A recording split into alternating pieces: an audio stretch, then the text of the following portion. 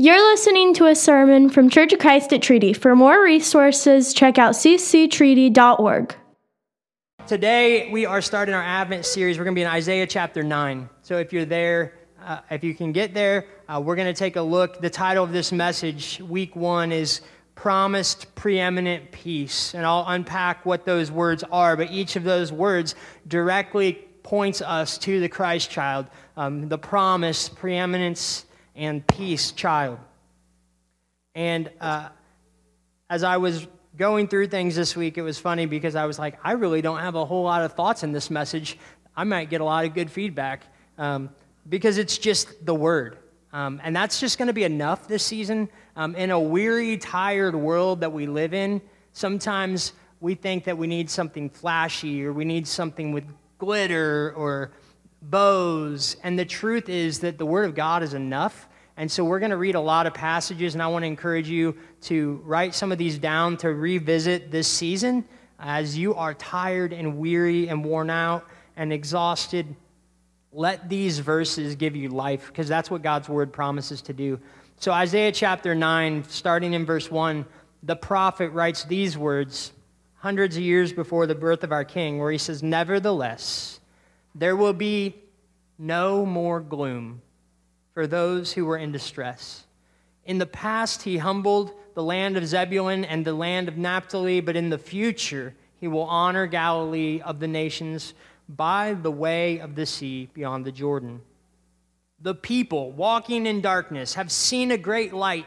On those living in the land of deep darkness, a light has dawned.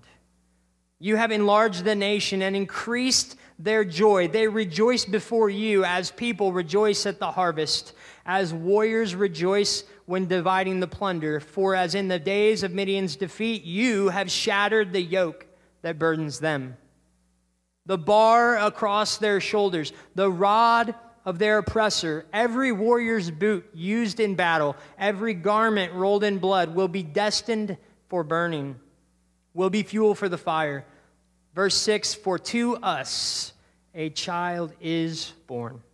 To us a son is given, and the government will be on his shoulders. And he will be called Wonderful Counselor, Mighty God, Everlasting Father, Prince of Peace." Amen. "Of the greatness of his government and peace, there will be no end. He will reign on David's throne and over his kingdom, establishing and upholding it with justice and righteousness from that time on and forever and ever and ever and ever. The zeal of the Lord Almighty will accomplish this." I want to unpack those three terms. Jesus, first of all, was the promised child. That's what Isaiah tells us in verse 6 when he says, "For to us a child is born, to us a son is given." See, the coming of Jesus wasn't just foretold in the prophet Isaiah. The coming of Jesus was foretold as early as Eden. If you look back to the Garden of Eden in Genesis chapter 3, we see a foretelling, a prophetic voice declaring that Jesus, a Savior, is coming. Listen to what the author writes in Genesis chapter 3, verse 15. He says, "I will put enmity between you and the woman, and between your offspring and hers, and he will crush your head, and you will strike his heel." Do you recall that our Savior's head was crushed and his heel was struck when he defeated death once and for all at the cross of Calvary? Amen? See, that was known from the beginning of time that God would save his people, those who would believe in him, that Jesus would come as he was promised. And so you can imagine the delight and the excitement when they found the baby that was promised to them. The many prophecies concerning the birth of Jesus gave hope and determination more than 700 years before it ever happened. It's as if Isaiah is declaring it with certainty. I love that he says a child is born. More than 700 years before it actually happens, Isaiah has the confidence in the faithfulness and the promises of God, who is good and faithful and never changes. Amen? And we can hold on. If we've got to wait for 700 more years, we can declare that Christ is come. He's not coming He has come, and he is going to come. It's a present anxiousness, anticipation, and determination that we can take to the bank, that no matter how long we wait, we can declare like Isaiah did that Jesus is coming again. The promise tells us how. The promise tells us why. The promise tells us who. And the promise tells us where. And I want to unpack that this promise that they talked about is very descriptive and detailed. It's not this ambiguous like, well, that could be anybody. Listen to what Isaiah says in chapter 7, chapters earlier. Therefore, the Lord himself will give you a sign. This is verse 14. The virgin will conceive and give birth to a son, and will call him Emmanuel. See, the promise declares how it's going to happen. Through a virgin, the conception, miraculously, the birth of a son who would be named Emmanuel, which means God with us. Does anyone need to know that today? That God is with us. We see in Luke, chapter 1, verse 30, the angel says to her, Mary, do not be afraid, Mary. You have found favor with God. You will conceive and give birth to a son, and you are to call him Jesus. He will be great and will be called the Son of the Highest. The Lord God will give him the throne of his father David, and he will reign over Jacob's descendants forever. His kingdom will never end. How will this be, Mary asked the angel, since I am a virgin? You can explain that to your kids later. Verse 35, the angel answered, the Holy Spirit will come on you, and the power of the Most High will overshadow you.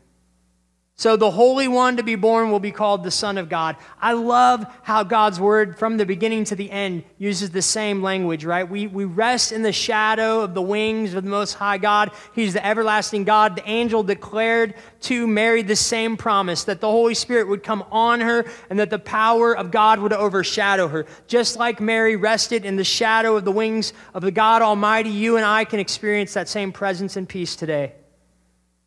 The Gospel of Matthew in chapter 1 says this, but after he had considered this, an angel of the Lord appeared to him in a dream to Joseph. So we see both parties have this promise given to them. He says, Joseph, son of David, do not be afraid to take Mary home as your wife, because what is conceived in her is from the Holy Spirit. She will give birth to a son, and you are to give him the name Jesus, because he will save his people from their sins.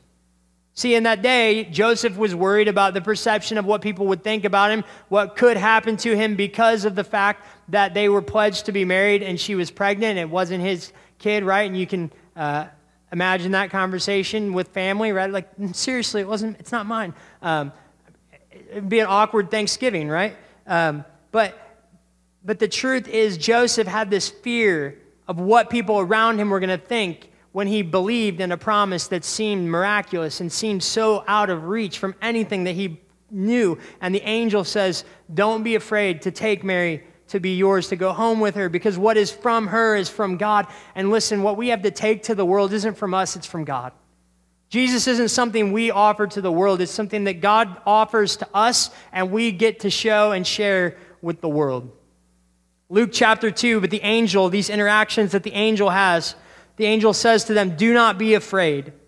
I bring you good news that will cause great joy for all the people. Today in the town of David, a Savior has been born to you.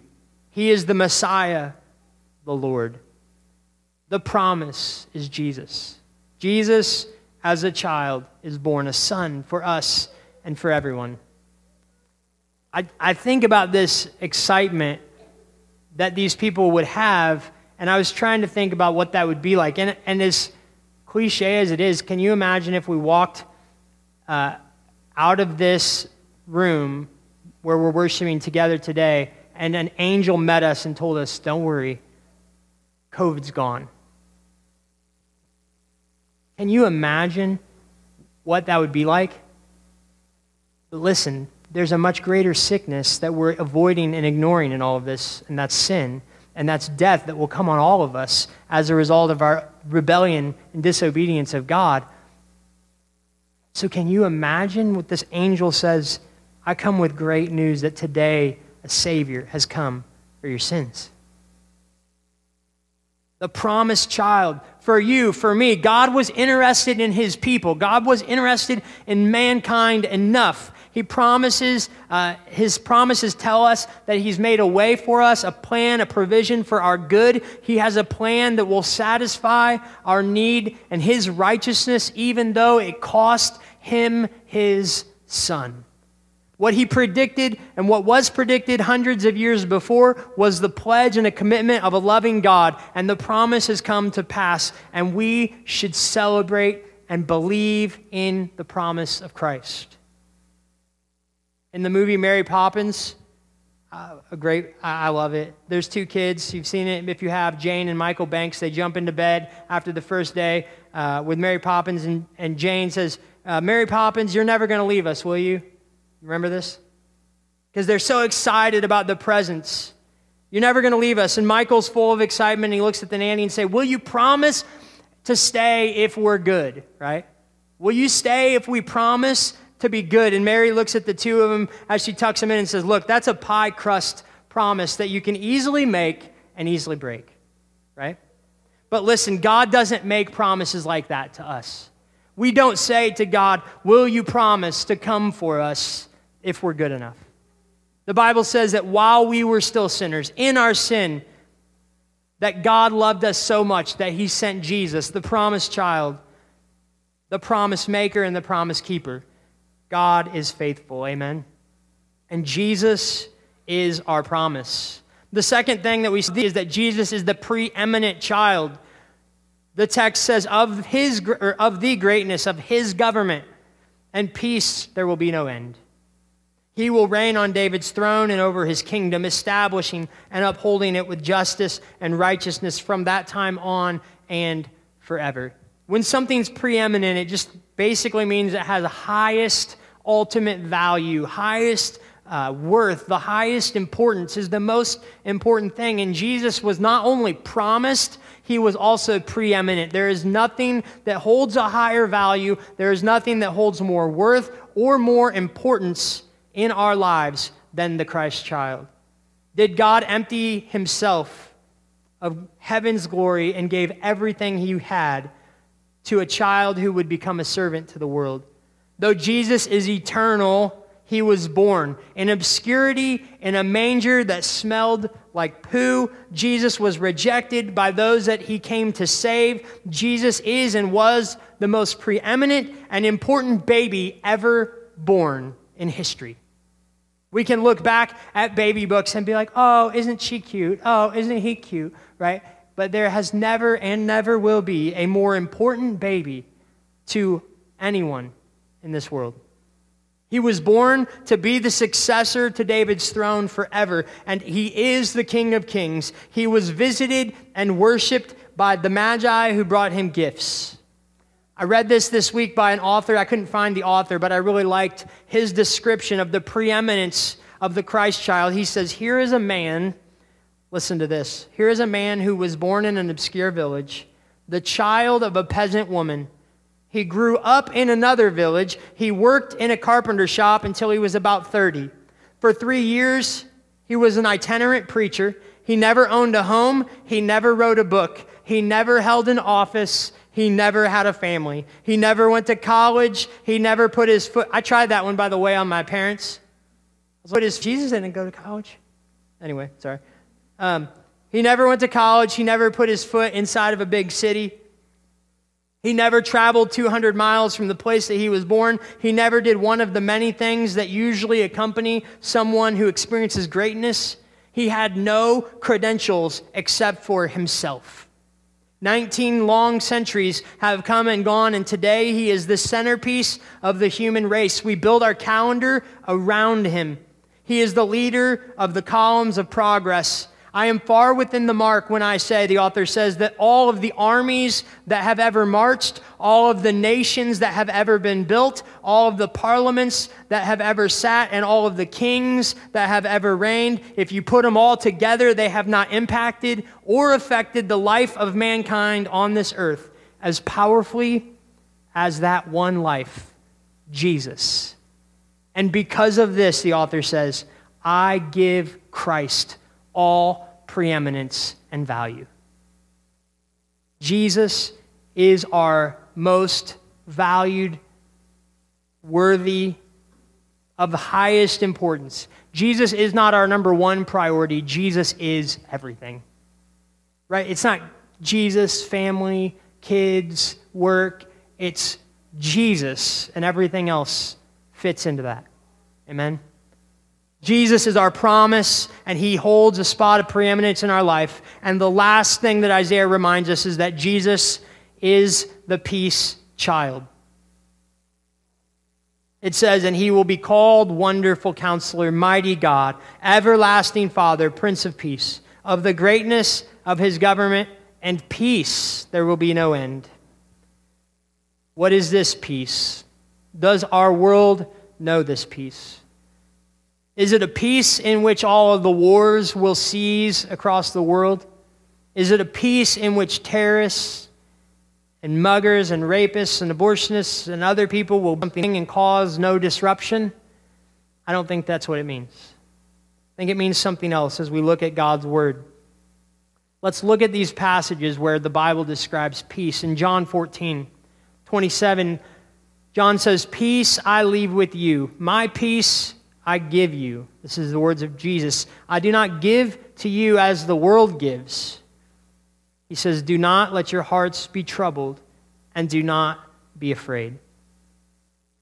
And so it's not a peace that the world understands, the gospel tells us. Paul tells us in Romans 5, therefore, he says, since we have been justified through faith, since Jesus is our promise, since Jesus is preeminent and of the greatest value, and he has justified us through faith in him, we have peace with God through our Lord Jesus Christ. So somehow, in the midst of the salvation that we experience from Jesus, he becomes our peace. When nothing else seems peaceful around us, we hold on to him. Paul also tells us in Philippians verse 6 through 9, don't be anxious about anything, but in every situation, by prayer and petition, with thanksgiving, present your requests to God, and the peace of God, which transcends all understanding, will guard your hearts and your minds in Christ Jesus. He then says, finally, brothers and sisters, whatever's true, whatever's noble, whatever's right, whatever's pure, whatever's lovely, whatever's admirable, if anything is excellent or praiseworthy, think about such things. Whatever you have learned or received or heard from me or seen in me, put it into practice. And then he reminds us again, the God of peace will be with you. It's the way that we fix our mind and our hearts on the things of Christ, and we actually fix our minds on Christ. And then when we put it into practice, God's word tells us that the God of peace, the peace that transcends all understanding, I don't understand it, passes what I can understand, that peace can be yours in Christ Jesus. I'm sure you've been in a situation where someone's world was torn apart and you saw someone that was so peaceful about it. Right? Whether it's the news of an illness or of something going on in their lives or the loss of a job, and someone just seemed so at peace with what was happening. It's when we fix our eyes and our minds and our hearts on Christ, the promise, the preeminent child, that we can experience true peace. In Luke 2's birth account, it says, glory to God in the highest heaven, and on earth, peace to those on whom his favor rests. That tells us that not everyone is going to experience it. That not everyone is going to have the peace, because not everyone will have the favor of God. But it's a gift that he's given to each one of us, the opportunity to possess and have. It's a peace that issues from within us, a peace because we are reconciled to God, because he has made a way for us. We can have a peace of heart and a peace in our mind, and knowing that no matter what happens this Christmas, a Son, a Savior is given to us. And he holds the highest value. There's no amount of armies and soldiers and nations and political parties and money that can be put together to accomplish the power and the value of our King, Jesus. And he will give us his peace, a peace that passes all understanding. That this Christmas, when it's our first Christmas without our parent or without a sibling, or it's our first Christmas not being together with our family, or it's our first Christmas without a job and we had to pull back and scale back, we can have peace in Jesus. There's a story about Nicholas Ridley that I want to close with. In 1555, he was burned at the stake because he was a witness for Jesus. The story says that on the night before he was executed, his brother offered to sit with him in the prison chamber, to be an assistant and to be a comfort for his brother on his last night on this side of heaven. The story says that Nicholas declined the offer and said no thanks. He replied that he wanted to go to bed and have the most peaceful sleep that he's ever had in his life. Because he said he knew the peace of God, and because he knew Jesus, he says he could rest in the strength of the everlasting arms of Christ to meet his need. And he told his brother, and you can experience that too. That when our world is full of darkness and we know it's coming, and when we feel despair and judgment and upheaval and chaos coming right at us full force, we can today have the best nap ever. We can rest in the promise of Jesus. We can rest in the authority and the value and the lordship of Christ the King. And we can have a peace that passes all understanding, much like Nicholas Ridley had on the night when he was going to go meet his King forever, to know that our hearts and our minds are at peace because we have life in Christ. See, God promised that Jesus would come one time as a baby, but he promises that he's going to come again, but this time as a king. He already came once to bring an atonement for our sin. Friends, he's coming again in judgment.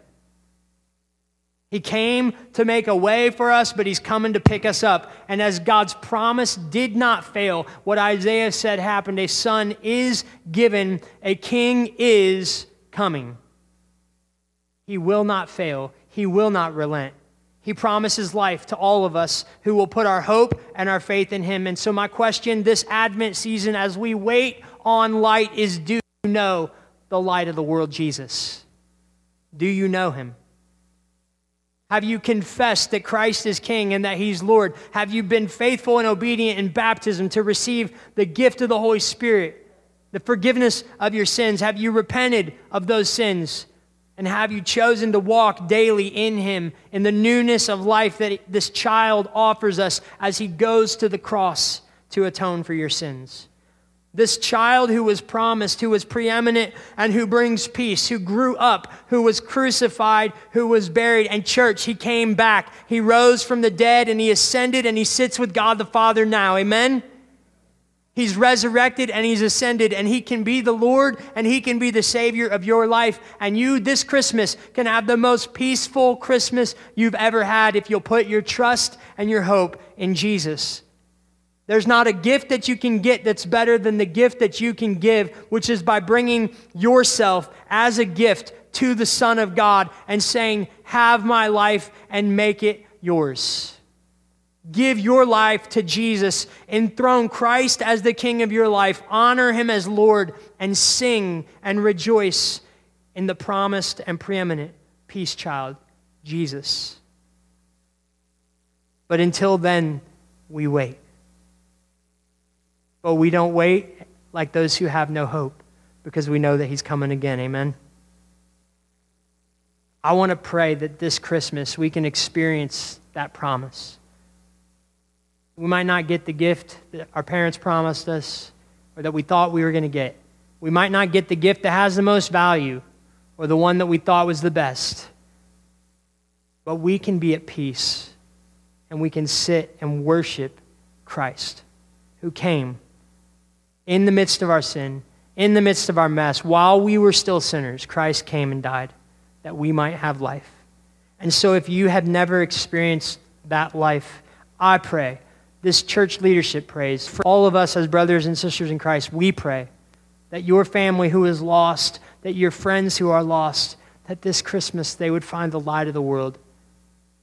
He's not going to come in a vaccine. He's going to come on a white horse in glory and power. And he's going to fix the biggest pandemic in the history of the world. That's your sin and mine. And so praise be to God who gave up everything in bankrupt heaven that we could have life eternal in Christ Jesus.